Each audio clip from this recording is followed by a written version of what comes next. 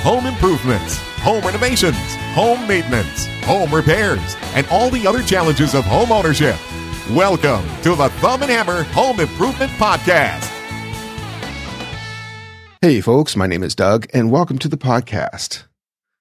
Now, remember when I was talking about the basement and how I was cleaning up the framing and adding sound mitigation to the wall between the laundry room and what will eventually be the home office? Well, remember how I was saying that given the price of lumber that I did not want this to turn into a major framing project? Well, that pipe dream is out the window. First of all, let's talk about the price of lumber, shall we? Now, before the COVID, I remember paying somewhere between $3 and $3.50 for a typical 2x4. For crying out loud, I sound like my mother. I remember when chocolate bars were a nickel. Actually, I do remember when chocolate bars were a quarter. I also remember the summer when the price jumped to 35 cents and then to 45 cents, but I digress. The point is that just over a year ago, I would have spent about $25 for half a dozen 2x4s, including tax. Last week, they cost me just over $60. $8.99 each for an 8-foot 2x4. Now, mind you, they are mighty fine looking 2x4s. Pretty good for your typical home center crap. But holy smokes, there is nothing cheap about this project. So anyway, in the interest of keeping the finances under control, I only plan to do a little bit at a time. I don't want to fall into the trap of doing it now and paying for it later. Nor do I want to touch any of the money that we have earmarked for the insulation or the furnace. So yeah, I mean, $60, that's within the budget. That's what extra money that I had for that week. But the thing is, the 2x4s are not the only things on my shopping list. So this partition wall, the wall between the laundry room and the office, well, I want to move the doorway. I talked about this before. So where the door is now is going to get framed in, and I will have to frame out a new doorway. Well, the 6 2x4s that I bought were more than enough to accomplish this task, and anything that I had left over would go towards the perimeter walls. Or at least that was the plan. However, as I started tearing into the wall, I realized that this was not going to be quite as simple as I thought. The existing framing is, well, it's not very good. And by not very good, I mean it's not very straight. The wall does this little zigzag thing. I mean, that's the design. There's an 8-foot section, and then it jogs in about 16 inches, and then there's another 8-foot section. Very stylish. Or it would be if the angles were 90 degrees and the walls were even. The problem is that one 8-foot section is broken up by a support post, and the two parts of that section don't quite line up. So, needless to say, this is turning out to be a little more work than I planned, and therefore more expense, and it's going to affect my timeline. I mean, shoot, I thought I was going to be finished framing that wall in one weekend. Noob. And the reason for that comes down to the workmanship of the guy who framed the wall to begin with. I think some of the wall may have been original to the house from 1979 and was modified by the guy who did a lot of renovations on this house back in 2009, which, ironically, was the same year that we had the major renovations done to our own Money Pit house. Interesting fact, the existing door to the laundry room had been custom made for the seller that we bought the house from. The measurements and the customer name were scribbled on the bottom of the door. So there have been a lot of different hands involved in this one wall. And now it's going to be going through another change, this time by my hand. And as I undo the work of renovators past, I question whether what I am doing is going to be an improvement or not. I would like to think it will. But the more I do this sort of stuff, the more I realize that maybe I'm not necessarily as good as I think I am. I do suffer from analysis paralysis. I tend to overthink stuff. I will research the heck out of something to learn the right way to do it.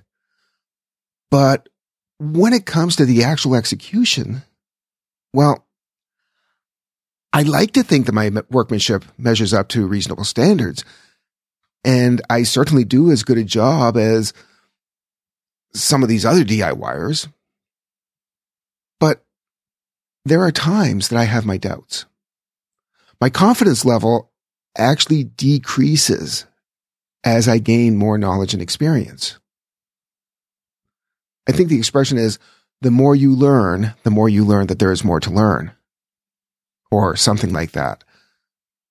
Put another way, I don't know everything, but I know enough to know that I don't know everything. So where am I going with this? Remember a few episodes ago, I was talking about this email that I received from a contractor. He was being critical of Vicki Ann from iCrappyHouse.com and Sarah from UglyDucklingHouse.com, who had both been guests on this podcast.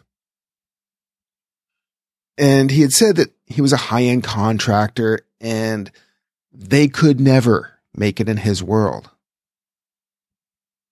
Anyway, if you haven't heard that episode, you should go back and listen to it because I think I made some pretty valid points. One of the points that I made was that I thought it was very interesting that he criticized the two ladies while ignoring my own work, which is featured on my website. And quite frankly, it's no better than theirs. Well, guess what? It finally happened. After 20 years online, I finally got a hypercritical comment on one of my blog articles from a contractor. Not the same one, but anyway, thumbandhammer.com has always been a how I did it site as opposed to a how-to site. My goal is to show how I did certain renovations in DIY, showing what worked, pointing out what I should have done differently. And I have always welcomed criticisms and comments and corrections because I don't want to put bad information out there. And more importantly, I want to learn to do things the right way. And over the years, I have got the occasional email that has helped me correct small things on the site. But this is the first time that I got an email that criticized pretty much the entire page. So here's the background. I bought my first house in 1996 and renovated the basement sometime between 1997 and 2002. This was the very early days of the internet as we know it. I mean, Thumb and Hammer went online in 2000 and there just weren't many home improvement related websites back then. It wasn't like I could search for a video on YouTube because there was no YouTube. So when I was stuck on how to do something, I relied on the old school way of asking around, asking friends who had done something similar to what I wanted to do. Well, one of these friends had installed a suspended ceiling before, so when it was time for me to install mine, I turned to him for advice, and I ended up volunteering him to help me out. So what you had was someone who had no idea what they were doing, me, and someone who had some idea of what they were doing, my friend. I mean, when I don't know, I will defer to someone who knows more than me. So anyway, he helped me out by going shopping for supplies with me and helping me get started on installing the grid, offering a few tips along the way, for better or for worse. We got a good enough start on the project that I was able to continue on myself and finish it on my own. During this process, I took pictures and I composed a page for the website. Now, this was back before Thumb and Hammer was actually a blog. I think I wrote the original article and front page. So anyway, here we are, almost 2 decades after that page first appeared online. It has undergone a couple of revisions, and I took some pictures of the ceiling grid in our current house to help better illustrate some things because, well, the pictures of the other ceiling were the old 35 millimeter pictures that I took. Some of the pictures weren't that great, and I didn't take pictures of everything I needed to illustrate certain points. Now, I should point out that the ceiling grid in this house was installed way too close to the floor joists, like almost zero clearance when there should be about 3 inches. And I did point this out in the captions. And there were some other workmanshipy type things that were wrong with our installation, like how we mitered the wall angles at the outside corners or used butt joints at the inside corners.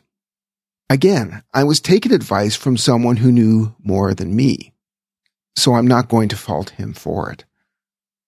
Because I was happy enough with the finished product that I didn't know it was done wrong. And quite frankly, no one else noticed or said anything if they did. Because let's be honest here, suspended ceilings like the one I installed are boring. No one is looking up and marveling at the architectural detail of your standard off-the-shelf white ceiling. So what this article on the website is, it's basically an overview of how to install a suspended ceiling.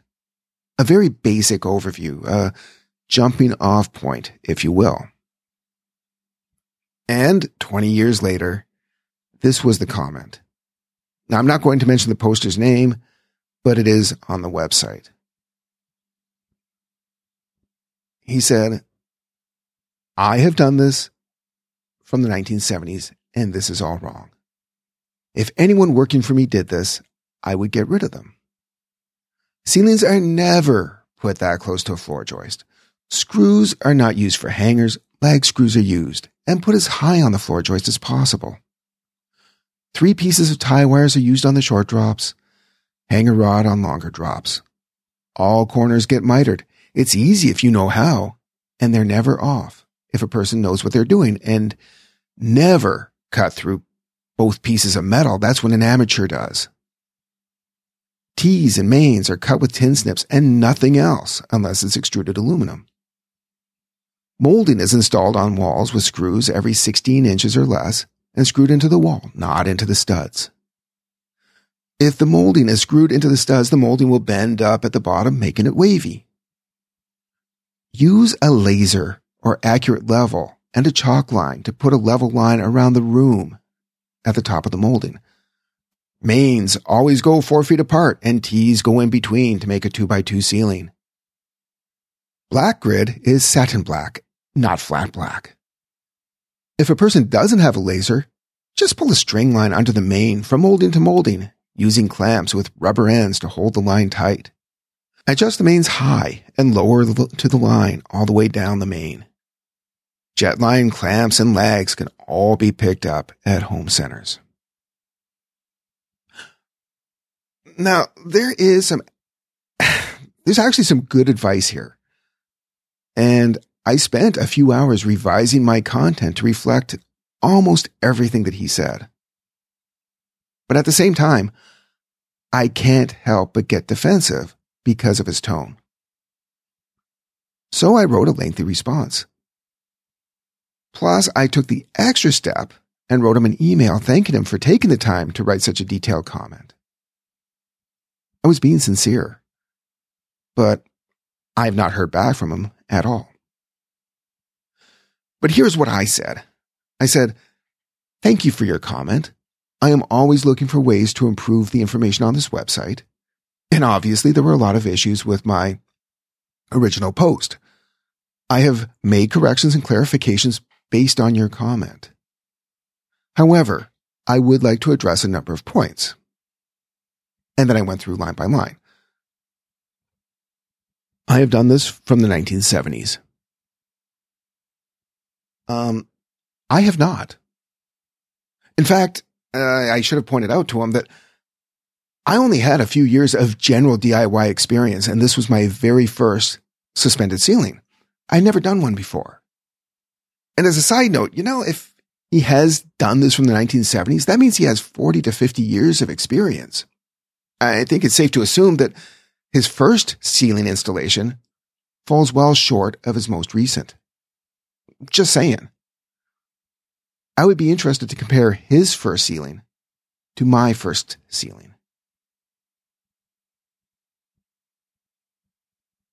And this is all wrong. Yeah, no doubt. The images are from two ceilings. One that I installed in my first house, DIY job, with the assistance of another DIYer, and one that was installed in my current house by the previous owner, who had apparently worked in construction. If anyone working for me did this, I would get rid of them. With all due respect, I am not working for you. I make it clear on this website that I am a do-it-yourselfer, and this is a how I did it site rather than a how-to site. And I would hope that if I was working for you, that you would point out my mistakes so I could correct them and avoid them in the future, much like you have done here. Ceilings are never put that close to a floor joist. I know. I pointed out that the ceiling grid was too close to the joist. I also pointed out what the minimum clearance should be. But, there's also limitations when ceiling joists are only 80 inches from the floor. Screws are not used for hangers. Lag screws are used and put as high on the floor joist as possible. Again, I was taking direction from the person who was helping me. I trusted their experience. But frankly, for better or worse, I have lived in 3 houses that have all had suspended ceilings, and none had been installed using lags.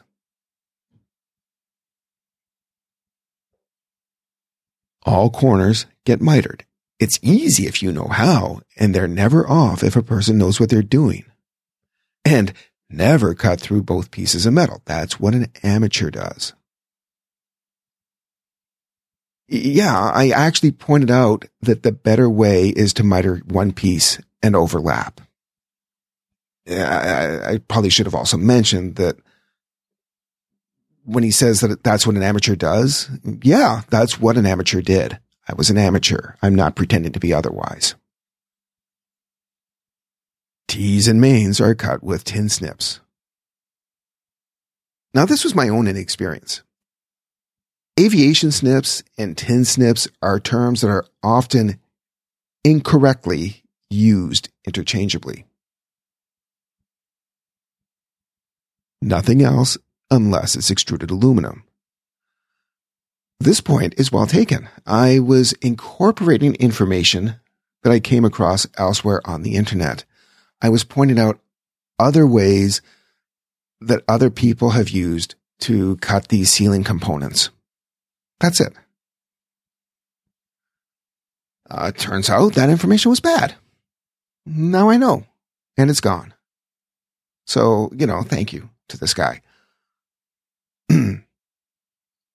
Molding is installed on walls with screws every 16 inches or less and screwed into the wall, not into the studs. Well, we did not screw into the studs, just into the drywall. And I was worried afterward that we had done it wrong based on information that I found elsewhere online.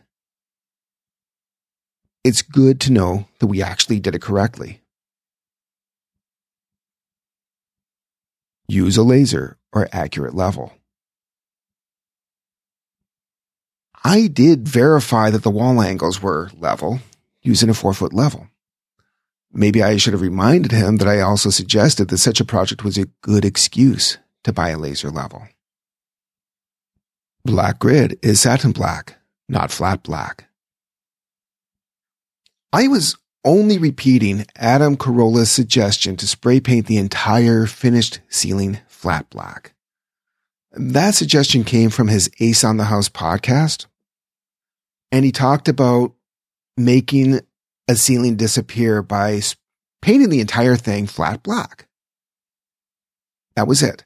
I didn't even know satin black ceiling grid existed, to be perfectly honest. If a person doesn't have a laser, just pull a string line under the main from molding to molding using clamps. Yep, that would have been a lot easier than the way I did it, fumbling with a 4-foot level. But, not having a string line and clamps at the time, I did the best I could with what I had. Again, I thank you for your comments. I sure could have used your advice 20 years ago. Now, in the email, I asked him to take another look at the article and see if there were any other improvements that I could make.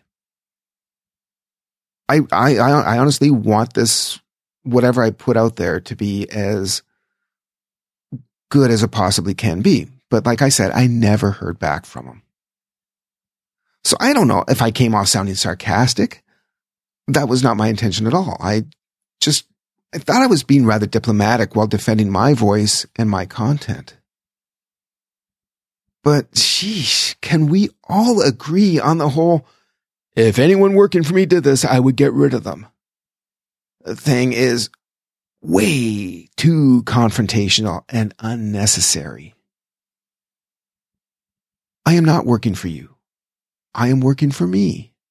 I have not been doing this since the 70s. In the 70s, I was too busy playing with my Legos and my $6 million man action figure. But you know what? The next time I install a suspended ceiling, I will use lags.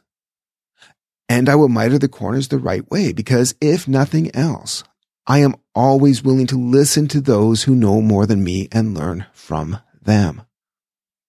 Because I want to grow and improve as a do-it-yourselfer. Like I said, when I first read his comment, I felt very defensive. Who was this guy telling me that something I did was all wrong and that I could never work for him?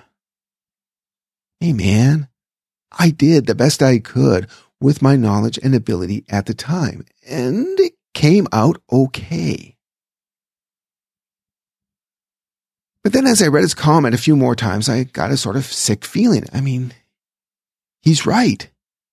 Sure, he could have been more diplomatic, but I was just another do-it-yourselfer passing along subpar information on the internet.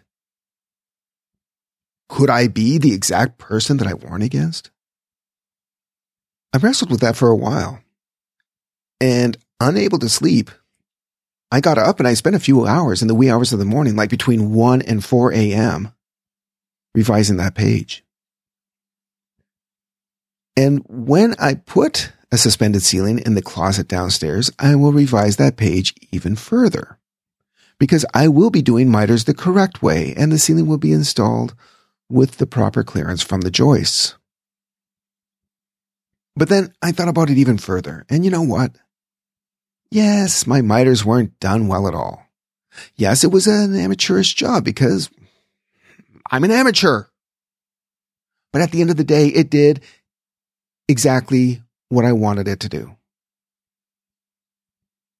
The ceiling in the basement of this house was installed too close to the joist, but it did the job that it was supposed to do. The point I'm trying to get to is, if you accomplish what you want to accomplish and are satisfied with what you accomplished, then is that not good enough? I'm not saying that we shouldn't strive for perfection, because we should strive for perfection. But at the end of the day, we are the ones who have to live with our work. As long as we don't create a dangerous situation with, structure or electrical or something like that. But yeah, if you're putting the time, money, and effort into a home renovation, you should want to do it right, and you should want professional looking results. I guess the real lesson in all this is that as do-it-yourselfers, we may sometimes fall short of professional standards. Look, no one likes being told that something they did is all wrong, but how can we ever expect to improve if we don't swallow our pride and ask, okay, how should I have done it? And maybe it is good enough if we think it's good enough. But when all is said and done, we should always ask, okay, how could I have done it better? And with that, I would like to thank you very much for listening. If you want to help me out, you can do so by telling a friend, subscribing, leaving a rating or review. You know the drill. I appreciate every one of you who takes the time out of your day to listen to me babble about home improvements. But who's kidding who? I wish there were more of you. If you have any criticisms or suggestions on how to make this podcast better, please let me know. Go to thumbandhammer.com/contact and send me an email or a voicemail. Now, as I have said, I am working on the basement, so for the next little while, the podcast may be a little more sporadic. I am not going to commit to keeping up the bi-weekly schedule at this point. I'll try, but no guarantees. I also have no plans to go on an extended hiatus either. It's just that there's a certain amount of work I need to do before we get the furnace and the insulation. It's a matter of priorities, right? Thank you for understanding. I will be back soon with another episode. Until then, cheers.